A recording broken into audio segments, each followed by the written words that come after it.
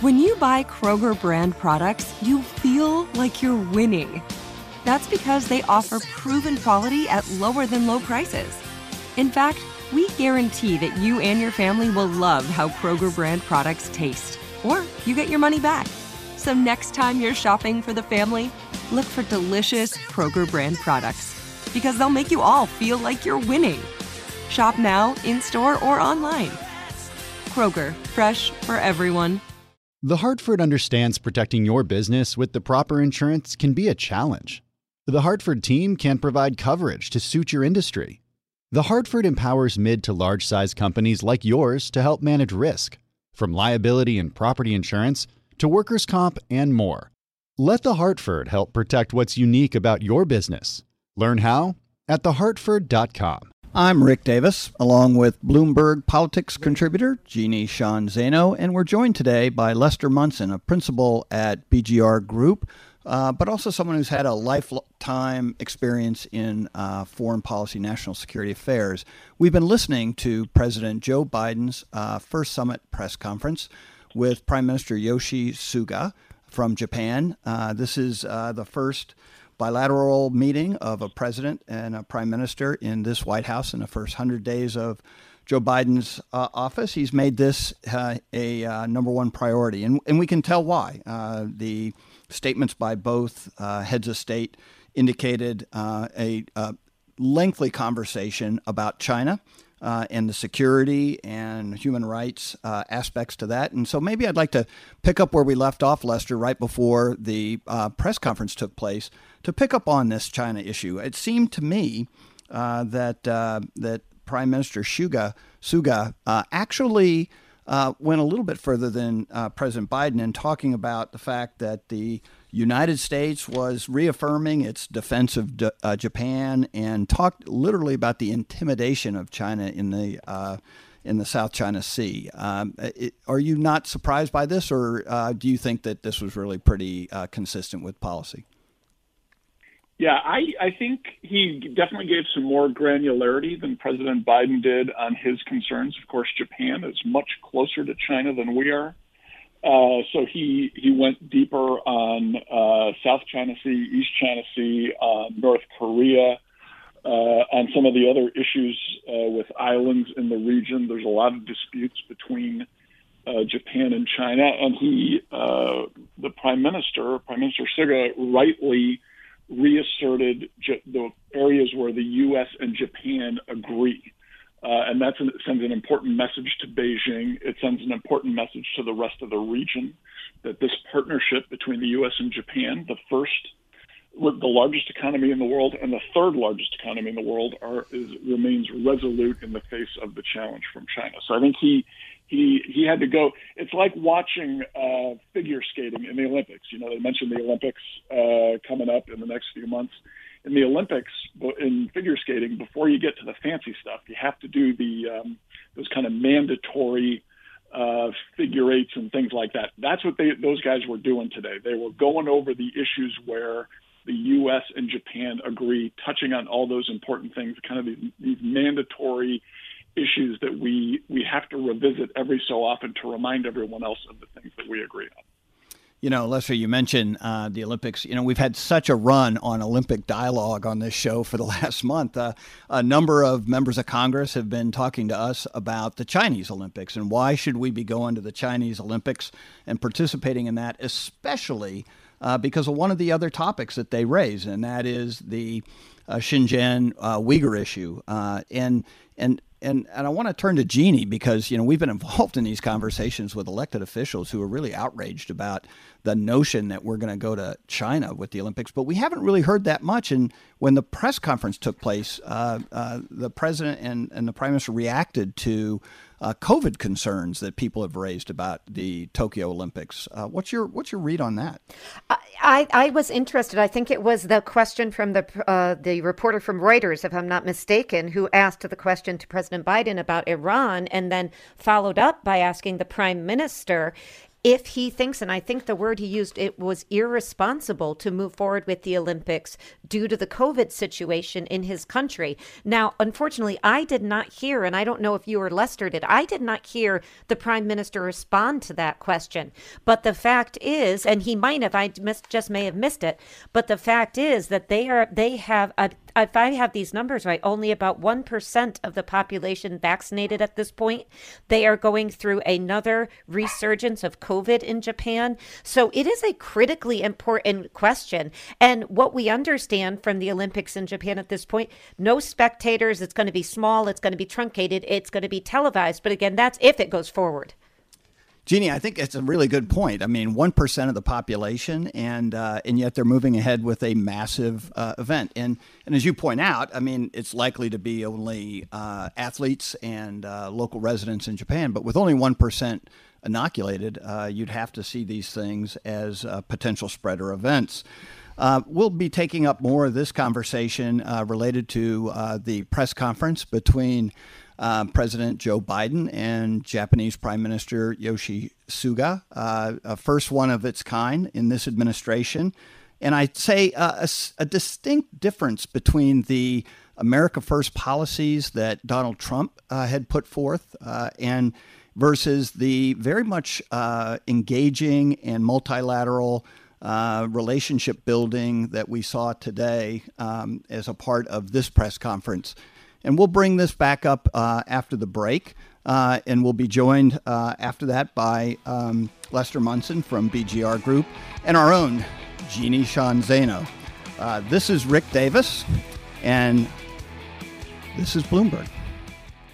Top Thrill 2 is like no other course. 2 420-foot vertical speedways, 3 launches. All right, let's talk strategy. Copy that, driver. Go for maximum acceleration off the start. Roger that. You've got a short straightaway to push from 0 to 74 on the first vertical speedway. And what about the rollback? Rollback will set you up for an explosive reverse climb 420 feet in the sky so you reach 0 G's in total weightlessness. 420 feet of straight-up speed. Let's get it. Top Thrill 2, the world's tallest and fastest triple-launch Stratocoaster. Get your tickets at cedarpoint.com.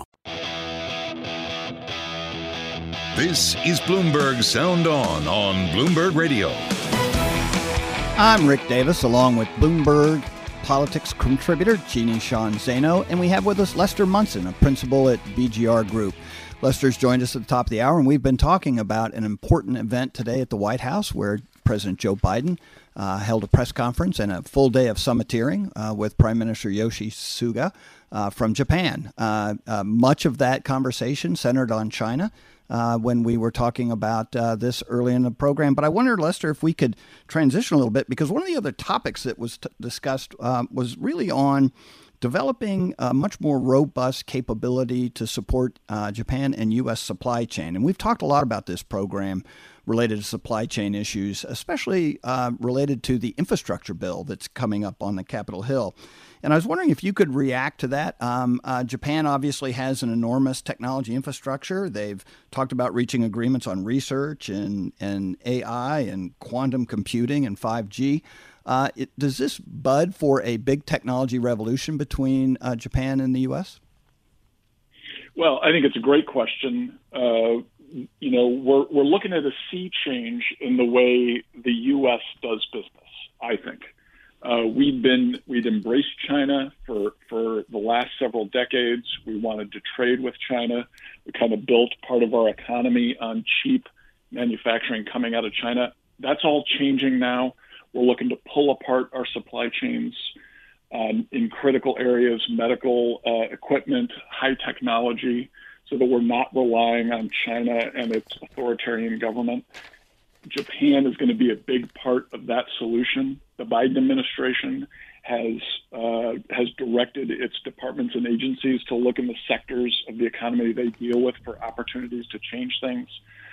Congress is marking up legislation as early as next week that's going to really challenge the way we've done business in the past. So I think there's going to be huge changes.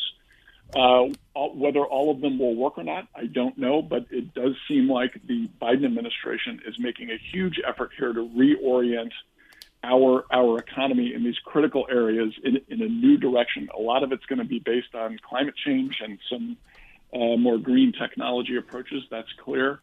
But what it really is a more of a managed economy than we've had in the past. We're kind of turning away from free markets and just trading with anyone to more of a deliberate approach. Not sure that's our strength, but we're going to find out.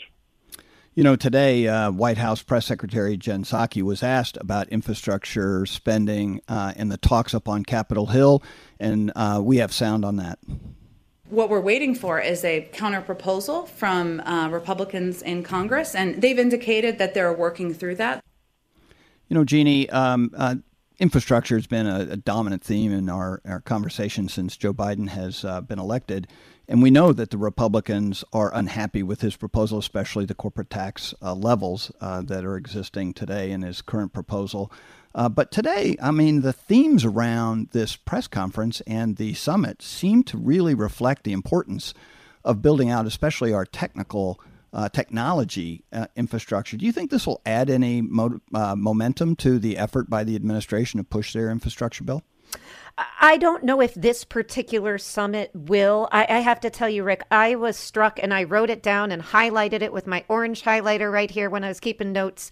Biden said democracies can still compete and win, and they can still deliver for our people. That's what he said he wanted this summit to showcase for the world. And this has been a common theme with him in this first 85 days, that democracies over autocracies can compete, win, and deliver. So as I'm listening to you and Lester talk about this infrastructure bill, which, as you mentioned, is a key part of what we need to do to secure our own supply chain, deliver on AI, quantum computing, 5G, and everything else. And then I look over at Capitol Hill, and you see that the moderates in the Senate met this week, couldn't decide if they were going to work together to come up with a bill. You've got the press secretary saying they're waiting for a proposal by the Republicans. You've got Chris Coons floating ideas about, maybe breaking this thing in two. And you've got Republicans shrinking from that because they don't want to agree on a first bill, and Dems pass a second on reconciliation. And then you've got Dems saying, I'm not agreeing to the first because we'll never get to the second then. So I keep coming back to the president's promise that democracies can deliver, and I sure hope they can. But as you look at Capitol Hill on this infrastructure bill, I cannot imagine it's going to be at $2.2 trillion. And at this point, I can see the only way forward is reconciliation. And I don't know how much happens if the Dems are able to do that after that for this administration. Lester, there's another topic that was raised today during the press conference by a Reuters reporter about Iran. And we know Iran is another area where Republicans and Democrats on Capitol Hill have split. The Trump administration did not want to abide by the treaty that was established in the Obama administration on Iran. Where do you think we go from here? Iran is now enriching to a higher level. Do you think the Europeans will come in to help us, try to get some kind of a deal out of Iran? Rick, I'm gonna make a faux pas here and correct you a little bit. It's not a treaty. It was not a treaty. The JCPOA, the Iran nuclear deal, was an agreement between the Obama administration and six other governments. Lester, that's why we have experts like you on the phone. Yeah, Thank you very much. Sorry, and I apologize for doing that. It was never submitted to the Senate as a treaty, in part because President Obama knew it would never be ratified, it would never be approved and then ratified by the U.S. Senate. One of the things that President Biden can do, if he's a little imaginative and if he takes a tough line here, is get a much better deal than President Obama got. Get longer deadlines, give up fewer concessions to the Iranians, bring the Europeans along with them to put pressure on Iran, and get a deal that could be submitted to the Senate and be approved as a treaty, which would have the force of law in the United States. The Obama administration's deal, I would argue, was pretty weak. Obama has a chance here to make a strong deal if he's willing to be tough and willing to kind of ride this thing out a little bit longer maybe than he wants. If he's willing to do that and push for that, he'll find some Republicans who will support him, and he could actually make this thing a treaty. That's interesting, Lester. I think that, that kind of optimism around an issue that I think has kept everybody on their toes on Capitol Hill and in the previous administrations, because, when you're talking about Iran and destabilizing, the Middle East, and if not the entire region or the world, stakes couldn't be any higher. But I was wondering if we could flex over into another part of the world, North Korea. It was brought up by both Prime Minister and the President. Didn't seem to articulate any particular strategy around North Korea, only that they've discussed it and they're working on it. Do you think there will be an approach that the Biden administration articulates soon? I think there was the hint of a strategy there. Prime Minister Suga mentioned the Japanese detainees in North Korea as something he wants to focus on. That's the kind of small. It's not small for the people who are the poor Japanese folks who are being detained in North Korea. It's not small for them. It's kind of small in the big picture of nuclear weapons and that kind of thing. But the focus on that kind of small, relatively small, confidence-building measure indicates a very different approach. Rather than kind of going all in for a big splashy summit with Kim Jong-un in some place where it's really not going to lead to much. Let's take some small steps. Let's build some confidence with the North Koreans, and let's show that we can get agreement on some smaller things, and then maybe use that as a build-up to these bigger questions. Frankly, I remain very skeptical whether it's possible to do a deal with Pyongyang at all, but I think the Biden administration approach, and I say this as a Republican, might be a better one than President Trump took. Jeannie, the first question to the president after his prepared remarks at the press conference today at the White House was from AP, and they asked him about why he isn't doing more on gun control and police reform as promised during the campaign, and is on the front page of every newspaper today, and instead spending all this time on infrastructure. And the president reacted almost angrily. What do you think that the administration should be doing more in prioritizing this? Obviously, a tough issue to discuss the day you're standing there in front of Prime Minister Suga. It is. And I think Biden said he's never not prioritized gun control, except that gun control supporters would take real and have taken real exception to that. And, I'm looking at a map right now of recent mass shootings in the United States, the latest just obviously overnight in Indianapolis. I mean, it is a deadly, deadly embarrassment for this country. The president is right about that. But once again, what is he doing? Congress has got to act. We just heard Lester saying they might be able to act on the Iran treaty. This all gets down to this question he raised at the beginning. Can the U.S. Congress deliver on any of these issues? And that remains the real sticking point here. But I agree with you, Rick. He was absolutely seemed angry and emotional, and with good reason. I mean, this is truly a national embarrassment if we can't pass common sense gun control. And I am not as optimistic, I think, as Lester or some people that they can at this point, and it's got to be executive order. It's a great point, and I want to thank both you, Jeannie, for the work that we've done together this week, and Lester Munson from the BGR Group. It was a historic day today in the White House for the first in-person press conference and summit between President Joe Biden and Prime Minister from Japan, Yoshihide Suga. I think that it was especially helpful that they did that during our show so that we could bring our listeners directly the sound on from the president's press conference. I want to thank everybody for listening in this week. I'm Rick Davis. Have a great weekend. Top Thrill 2 is like no other course. 2 420-foot vertical speedways, 3 launches. All right, let's talk strategy. Copy that, driver. Go for maximum acceleration off the start. Roger that. You've got a short straightaway to push from 0 to 74 on the first vertical speedway. And what about the rollback? Rollback will set you up for an explosive reverse climb 420 feet in the sky so you reach 0 G's in total weightlessness. 420 feet of straight-up speed. Let's get it. Top Thrill 2, the world's tallest and fastest triple-launch stratocoaster. Get your tickets at cedarpoint.com.